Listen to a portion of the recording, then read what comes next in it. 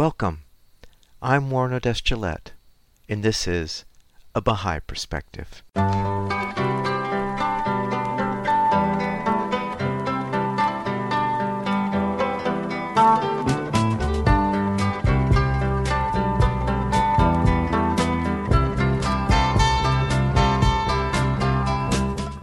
Welcome to A Bahá'í Perspective. I recorded an interview with Jody Cooper on March 28, 2021. Growing up in the 80s as an English boy in a rural Scottish town, Jody always stood out without even trying. He says that people would look at him strangely because he spoke funny. So he learned to embrace that and combine it with his love of performing in order to feel accepted. His introduction to music started with violin lessons and later teaching himself piano, bass, and guitar. At the age of 14, after a suggestion from a friend, he tried his hand at songwriting. He found it very therapeutic. At 16, he awoke one morning with a voice in his head telling him he would be a musician. From then on, music became the only thing that mattered. After many years performing solo and in bands as a self-employed musician, Jody's self-determination enabled him to fulfill two long-held dreams: the release of his own first album, Ten a Penny, a self-financed and self-produced project 5 years in the making, and studying music full-time in the hometown of his childhood idols, the Beatles. It was during his time in Liverpool that he became part of Sense of Sound, an a cappella group whose collaborations include Seal, Damon Albarn, John Bon Jovi, and Imogen Heap. Several releases and European tours followed. After years playing for British audiences, he left the UK to start a new life in Germany. Jody currently juggles his time between parenthood, writing and recording from his home studio, and, quote, preparing his band for world domination 1 gig at a time, unquote. We featured Jody's songs in the interview. I started the interview by asking Jody where he grew up and what was religious life like growing up. I was born in Chester, which is a city in England, and grew up in a very rural part of an area of Scotland called Aberdeenshire. And where I was growing up, there wasn't really a lot of life, can we say? Well, actually, there was probably a lot of life if you count the cattle. But we lived very rurally, and there was lots of rolling fields and cows. Apart from the odd town or village, it was, quite isolating. I mean, as a child, it's great for the imagination, but, when you wanted to see your friends at the weekend or whenever, or at the end of the school day, then it wasn't really possible. At that point in my life, it had its positive sides and its negative sides living so remotely. As for religious life, well, my mother discovered the faith when I was very young.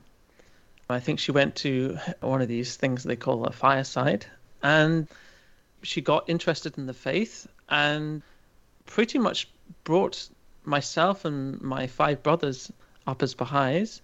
But because she discovered the faith for herself and she didn't have a lot of knowledge about it, she had to kind of make the best of what she could, what she knew. So I guess growing up as a Baha'i was a bit of an unknown. I mean, we didn't know really what being a Baha'i meant. My mother didn't know. Also, where we lived, because it was so remote, there wasn't that many Baha'is. I think there was maybe 1 or 2 families. My Baha'i identity as a child was kind of a bit sporadic, I suppose, and it definitely wasn't a strong identity. Having that kind of background when you move to an unknown place in Scotland and you speak this funny English accent, you just want to kind of fit in as a child. I didn't really know what being a Baha'i meant. And so when kids my age would ask me, so what is this strange Baha'i, what? I didn't really know what to tell them. So, one of the tenets of the Baha'i faith is the independent investigation of truth. And I'm wondering, is there a point in your life when you felt that the Baha'i faith was more than just the religion of your mother and you had just sort of inherited it to you actually owning it as a way of life for yourself? I guess for me, that point would have happened when I was about 18 or 19 years old. Up until that point, I wouldn't say I identified myself between the ages of 15 and 18 primarily as a Baha'i. At the age of 15 is this sort of age in the Baha'i faith, this important age, this sort of age of maturity, where Baha'i youth are encouraged to explore reality for themselves. And I certainly did that. And it took me a few years to sort of realize that I was still a Baha'i, if you know what I mean. So, I kind of got to know what life outside this sort of special Baha'i bubble meant.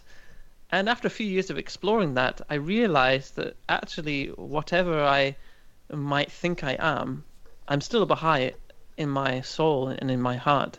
So there was a point, as I said, when I was about 18 or 19, where I had a really bad experience with alcohol.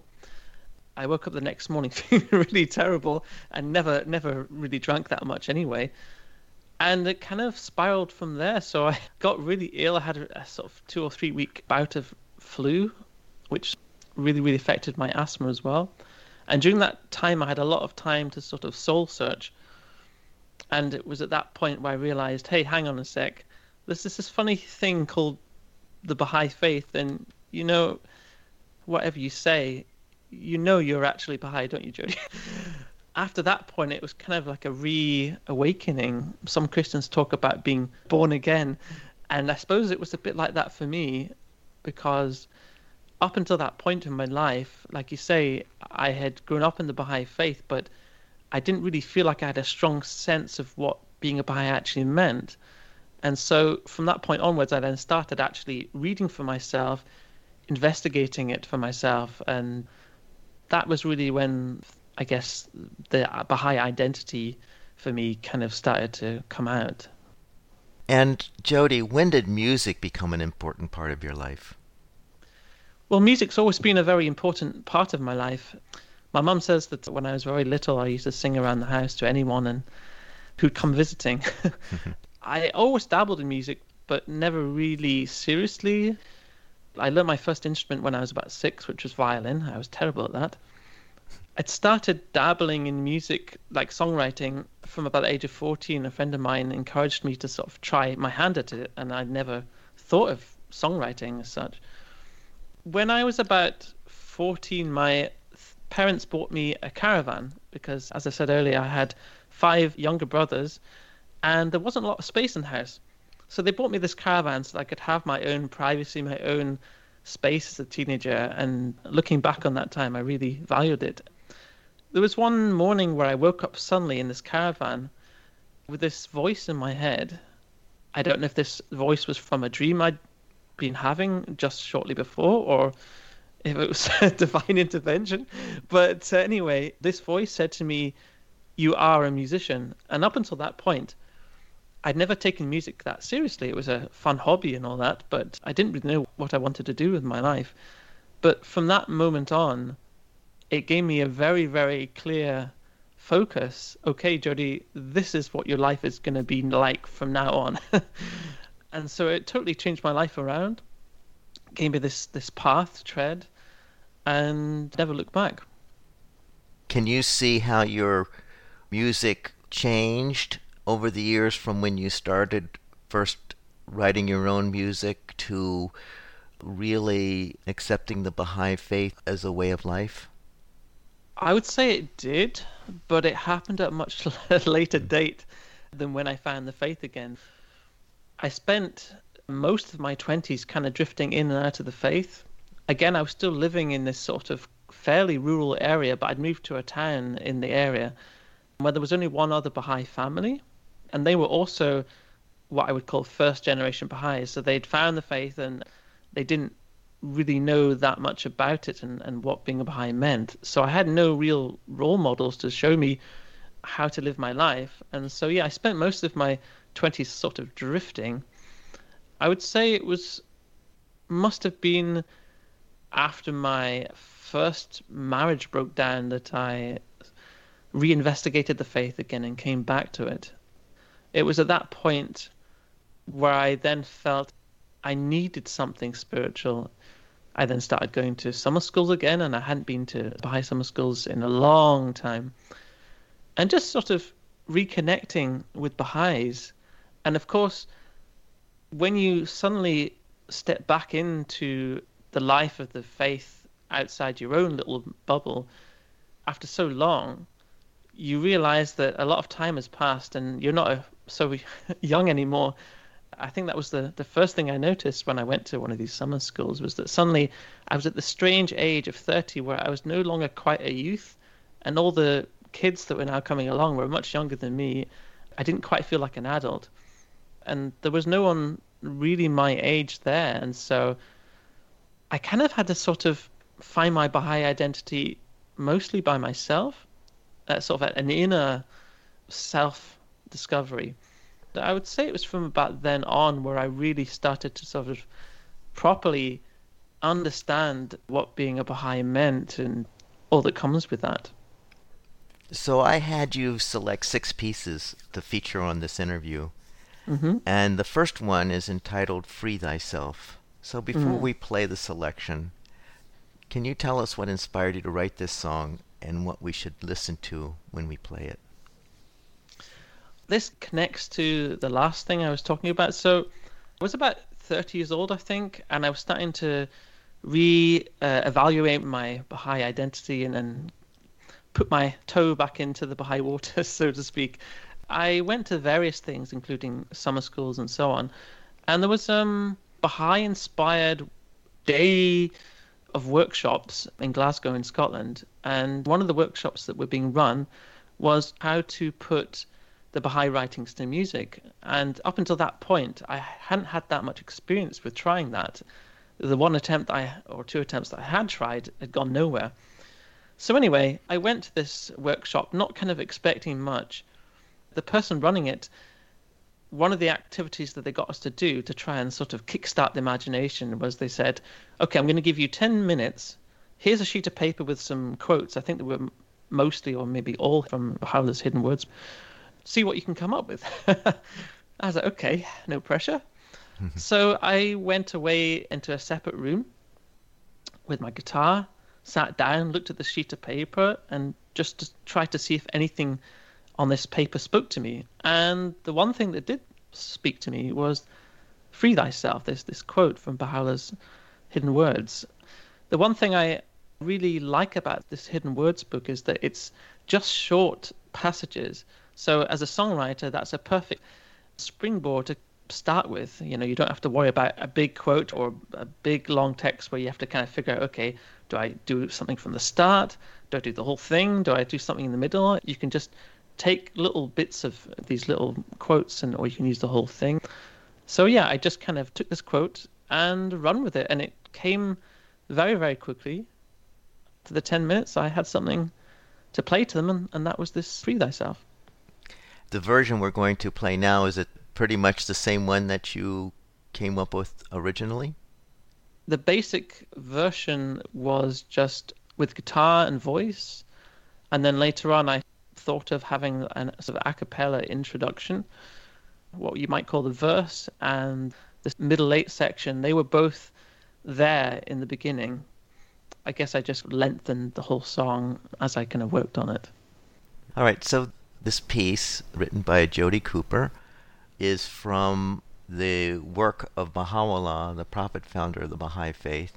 It's called The Hidden Words, and as Jody said, it is a book of short passages really encapsulating the spirit of the Baha'i faith. And this piece is from one of those, what we call hidden words, and it's called Free Thyself. Oh, oh my servant,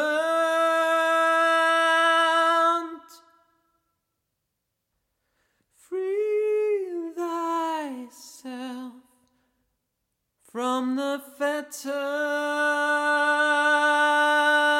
of this world.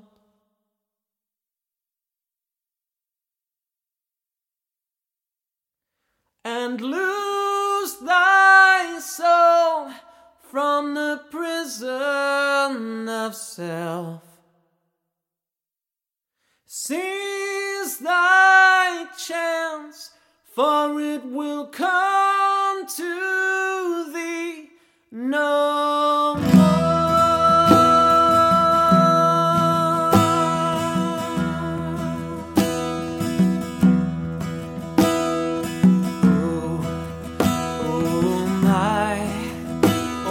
Servant,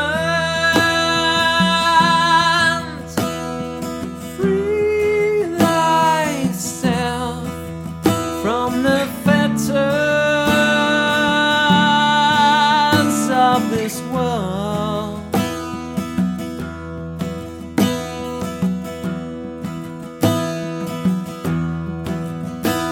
And loose thy soul from the prison of self. Seize thy chance, for it will come to thee no more.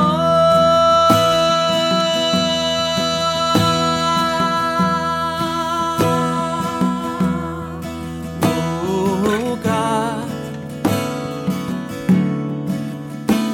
oh God, oh God, oh God,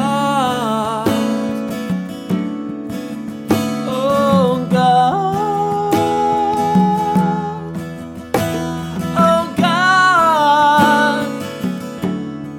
oh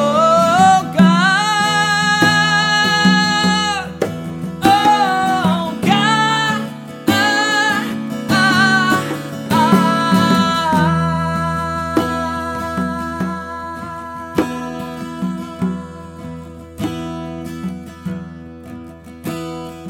oh God,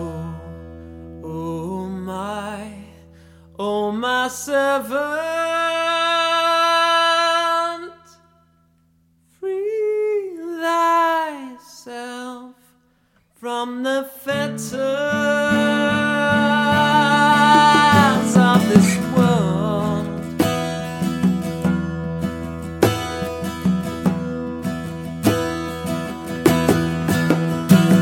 And loose thy soul from the prison of self. Seize thy chance, for it will come to thee no more.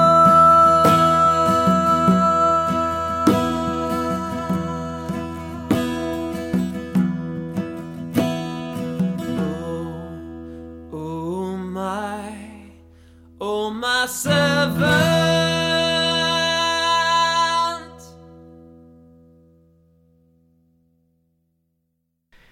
Jody, the next piece that we're going to feature is called One. Tell us what inspired you to write this song and what should we be listening for? So with One, I was sitting down with my guitar and just strumming away, noodling away, and this melody came into my head. There's this, ooh, and I just ran with that.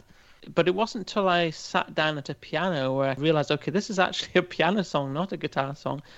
And the song came from there. And as I was writing it, I didn't really have an idea of where I was going in terms of lyrics. I was just throwing out words and what sounded good. But it didn't take long to realize as I was writing that there was a very clear pattern in the words that I was using. And so I started to self-analyze, I suppose, which is not something I do a lot of when I'm writing songs. I just try and let things out and then analyze it later. But in this case, I was actually doing it as I was going along. I noticed that in a lot of the sentences in the lyrics, there was specific mentions of various elements, fire, wind, water, and air, and so on. And once I realized that, I thought, I've got to do something with this and try and incorporate more of this into the lyrics. And as I was writing it, especially when I got to the chorus, that really sort of cemented the meaning for me for the song. It has this line where it says, the refrain of or chorus of the song where it says, "There's only one." And as soon as I came up with that line, I knew what the song was about. It was about the unity of humanity. Although we have these elements or the natural world, these dangers that are around us every day, we have the potential as humans to come together if we choose to. And if we don't choose to, then these elements can swallow us up whole, or they can wipe us out. It's both a positive song, but it also has this undertone to it.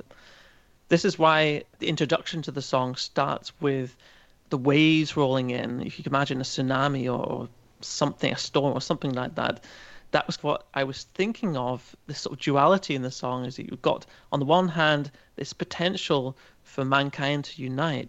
Unity of mankind is one of the founding principles of the Baha'i faith.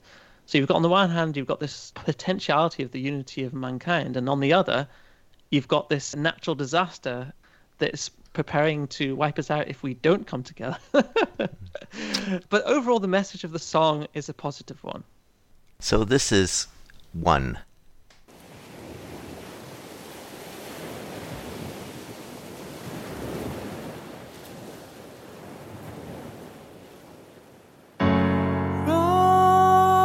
Rolling in.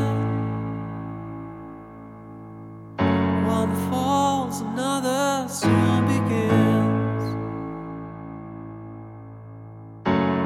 All beneath the tide, swept forth in its cool embrace, and broke up in a myriad ways. Come, hear the light, so warm, convenient, so malign. Fuel for the fire,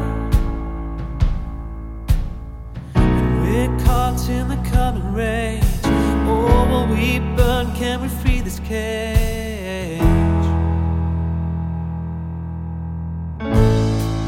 When all is said and done, when every race is won, when no one's left to blame, when will we ever learn? There's only one.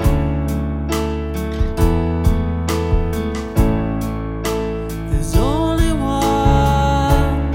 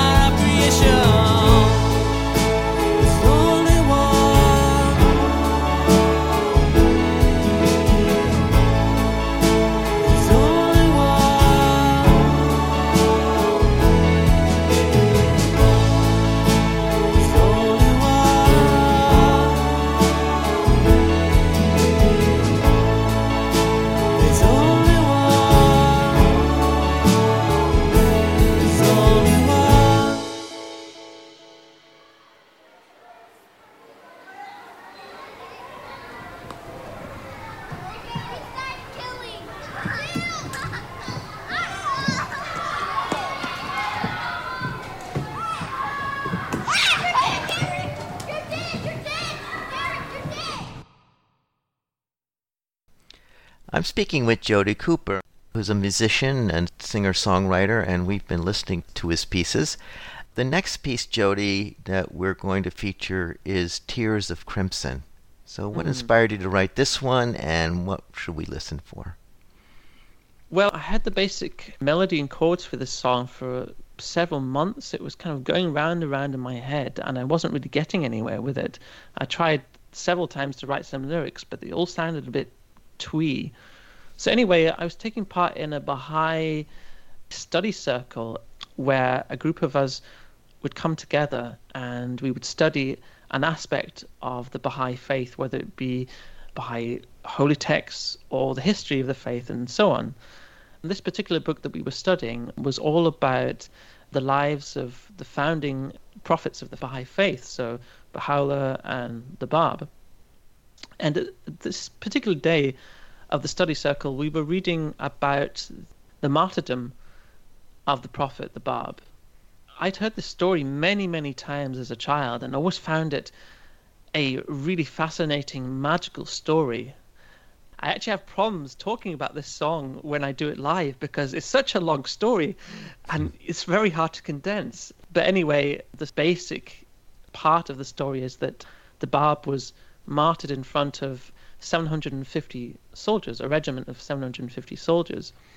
Each part of the regiment fired consecutively.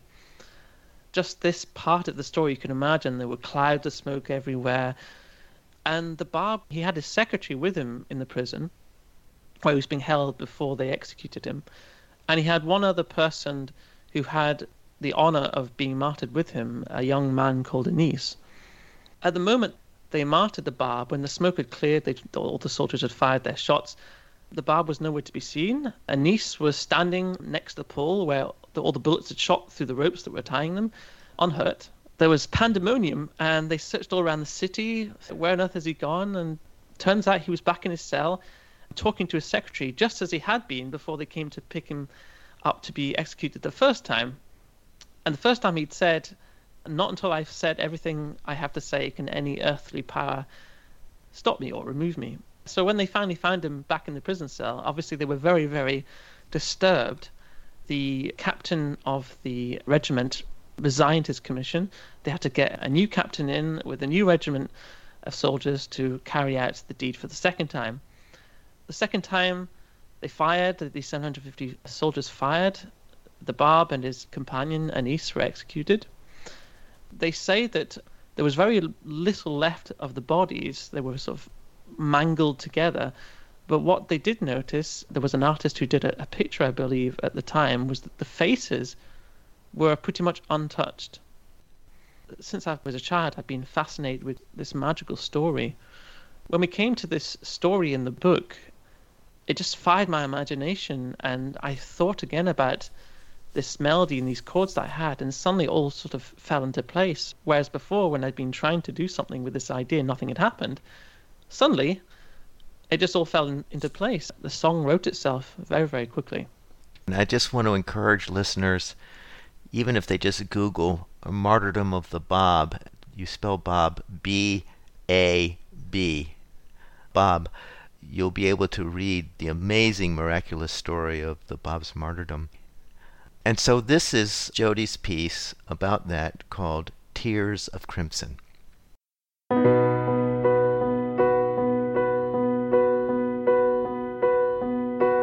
It's a prayer, one among millions, yeah, but it's a prayer. Oh, can you hear me imprisoned? But I'm so numb, I can't feel it. Love's a flame, my heart is yearning for that sweetest pain. Then I behold in a vision a call to me that says, rise, rise.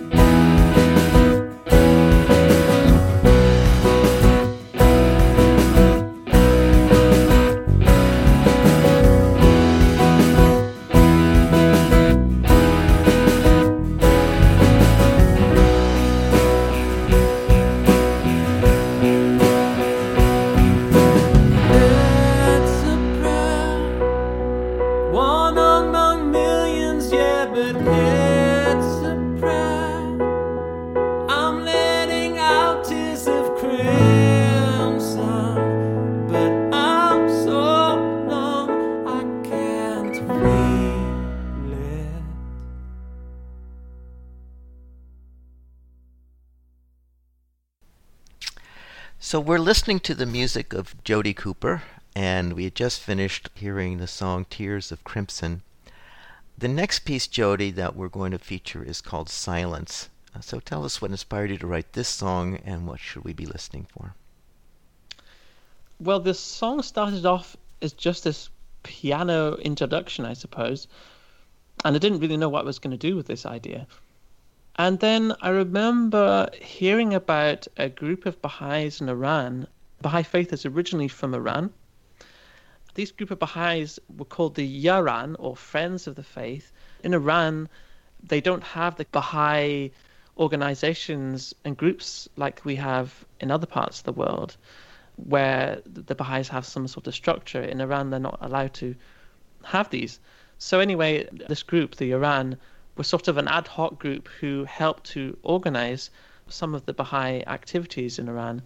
And they were arrested, I think there were 7 of them, and put into prison, originally on a 25-year sentence, which after 10 years, they were all set free. During this period when they were in prison, I, like Baha'is around the world, were very saddened that this had happened. And I guess I wanted to put into words and into music how I was feeling about this, but more specifically, how maybe these Iran were feeling. I tried to write this song from the perspective of one of the Iran. So the lyrics talk about the surroundings, one room, nowhere to run. Also about the interrogations and so on. So if you listen out for that, hopefully you'll get an idea of the kind of situation this particular group of Baha'is were in. The prison cells were very, very small. They were often in solitary confinement, and so it must have been very, very difficult. I, as a person living in the Western world who, as a Baha'i, have never faced this kind of persecution, never faced these kind of restrictions, I kind of wondered, how could I write about something that I know nothing about? But I guess as a songwriter, one of the things that we often do is try and put ourselves in other people's shoes.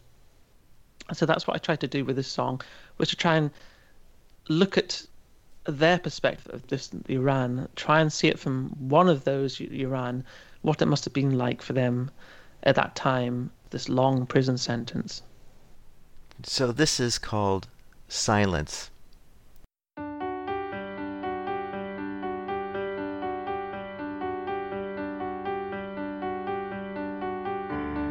Dark space under the ground. I'm hoping these 4 walls come tumbling down.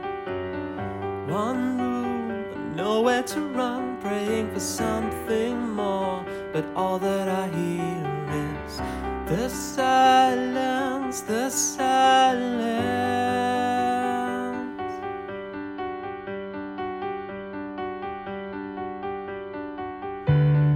Somewhere out in the light, they say I did them wrong. Well, I know I'm right.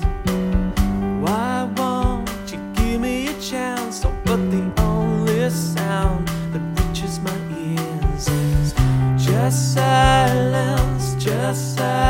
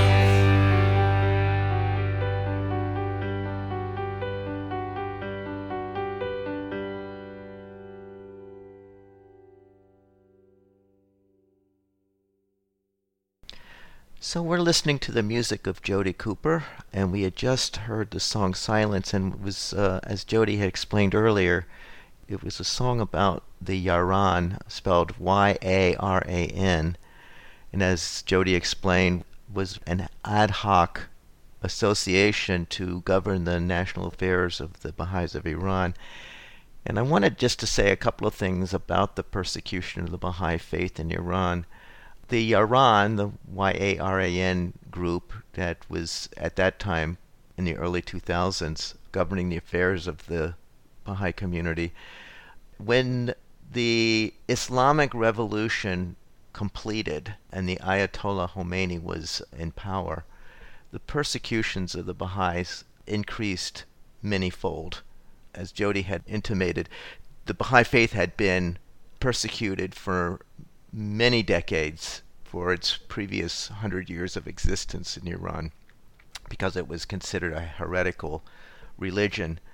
So when the Islamic regime came into power, the first thing they did was disband what was called the National Spiritual Assembly of the Baha'is of Iran, which was the governing council of the Baha'is. Each nation of the Baha'is have a National Spiritual Assembly in most cases, not all. And in this case, it was disbanded, and these members of the National Spiritual Assembly were never heard of again. So it was assumed that they had been killed. And then immediately a second National Assembly came into being. And again, this National Spiritual Assembly was disbanded, and again, the members of that assembly were never heard of again.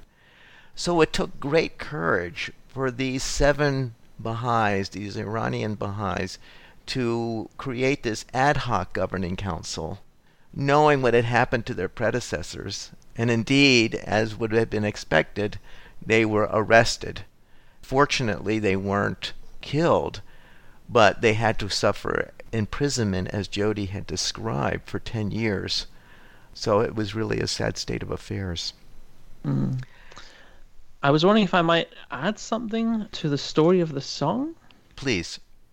Sometime after I'd written this song, on the internet they posted some poetry by one of the Iran, and they translated it into various languages, including English. And one of the poems spoke to me because I can't remember if it was the title or somewhere in the text, but it mentioned the word silence. And that really struck me because although I knew nothing about their plight really other than they'd been imprisoned, here I was faced with something from one of those Iran, and the words they were using were the same words that I'd been using to describe their situation. So wow. It was almost like the spirits talking across the void or whatever. It was quite eerie.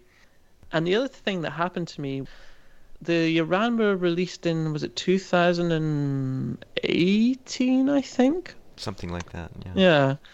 And some of them were traveling around giving talks to people about their experiences. And I randomly got to meet one because I happened to be in Frankfurt on this particular day where they were giving a talk. I was doing something for the Bahá'í blog. They do a lot of music presentations on YouTube and talks and interviews about various aspects of the faith.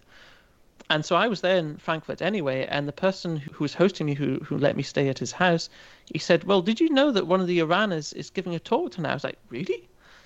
And so anyway, I went along, kind of blue-eyed and not really knowing what to expect. So I got to meet one of these Iran, and I told them that I'd written a song for them. And it's interesting that the members of the Yaran who were released had an opportunity to actually leave Iran and express their experience. I would have thought the regime would have been very reticent to that kind of freedom. Yes, so would I. I don't know the ins and outs of how they got out. I'm sure that would make a great story. In Germany, anyway, I think they had some family, perhaps, because there's quite a lot of Iranians living in Germany.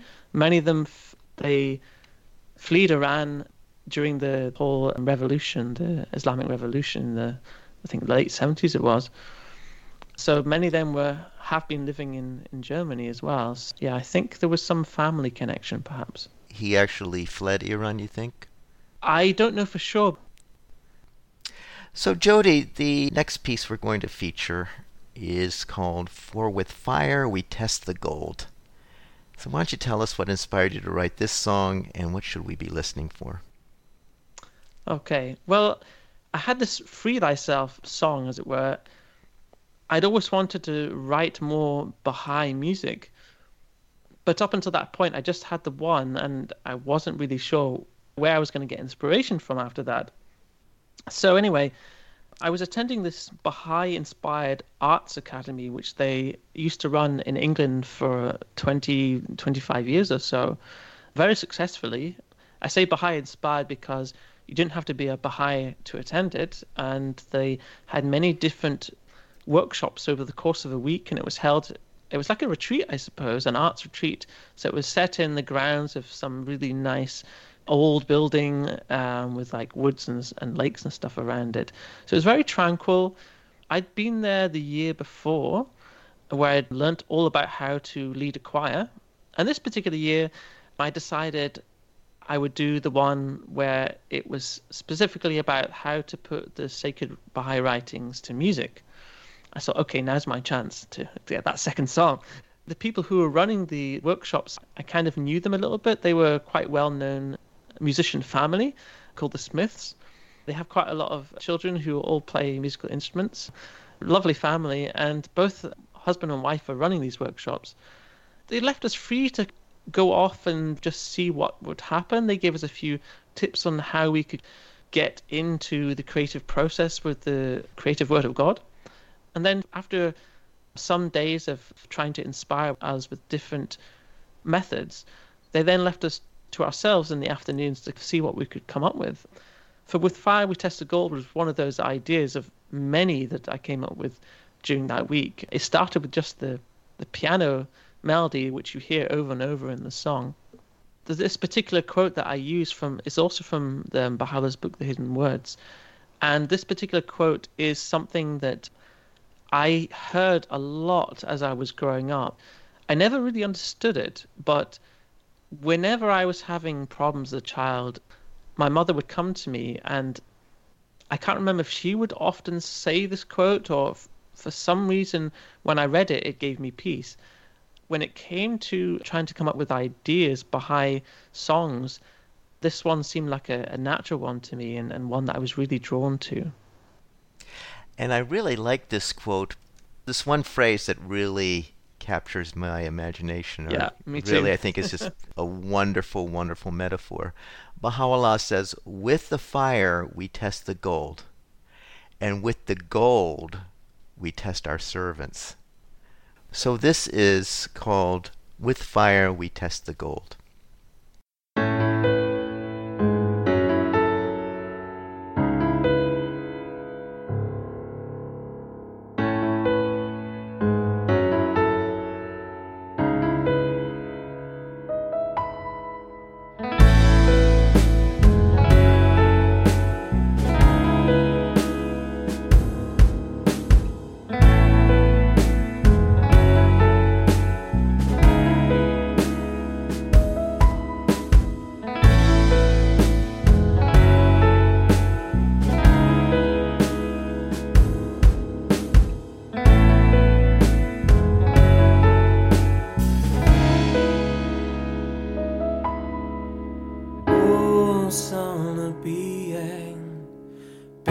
Thyself with this world, for with fire we test the gold, and with gold we test our servants. Oh, son of being, busy not thyself with this world, for with fire we test the gold, and with gold we test our servants.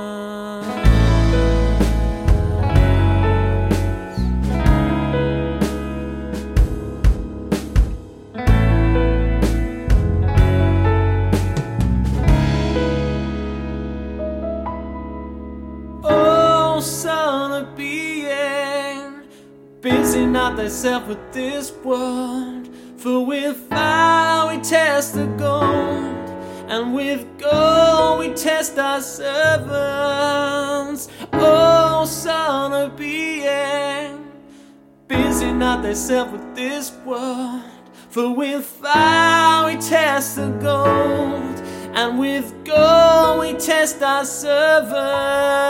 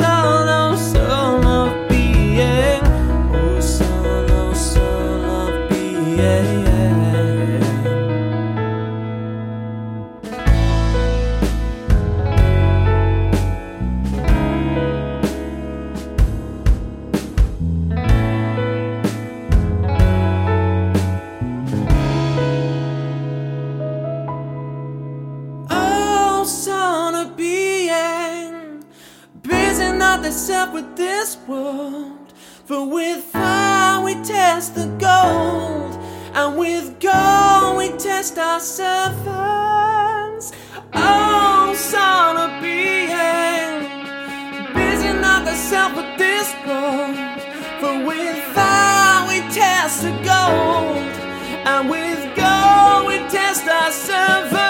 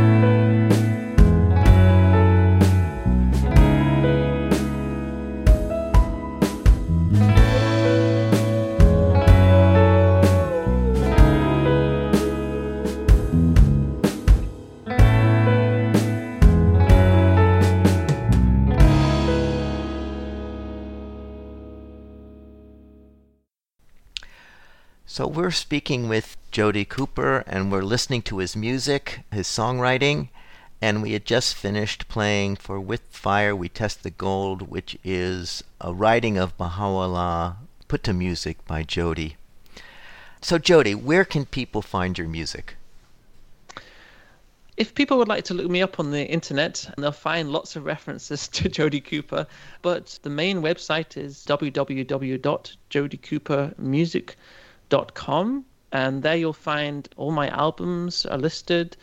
Some of my videos are up there. You'll find a little bit more about me and lots of photos and so on. I also have quite a strong social media presence, so you can also find me at Facebook and YouTube under the name Jody Cooper Music, so it's all the same name. As well as doing original music, I also enjoy a lot doing my own versions of covers, and I put them up on YouTube, so feel free to check them out. Well, Jody, I want to thank you so much for sharing your story and sharing your music with us. Thank you. Thank you for inviting me. I hope you enjoyed that interview with singer-songwriter Jody Cooper. You can find his music at jodycoopermusic.com.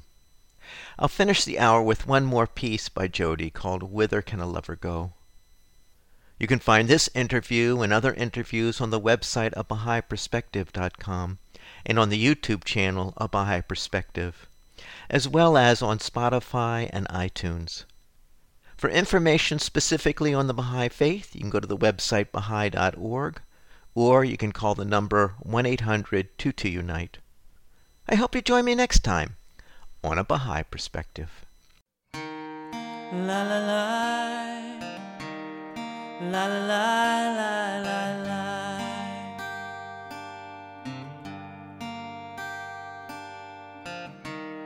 La la la, la la la la la la.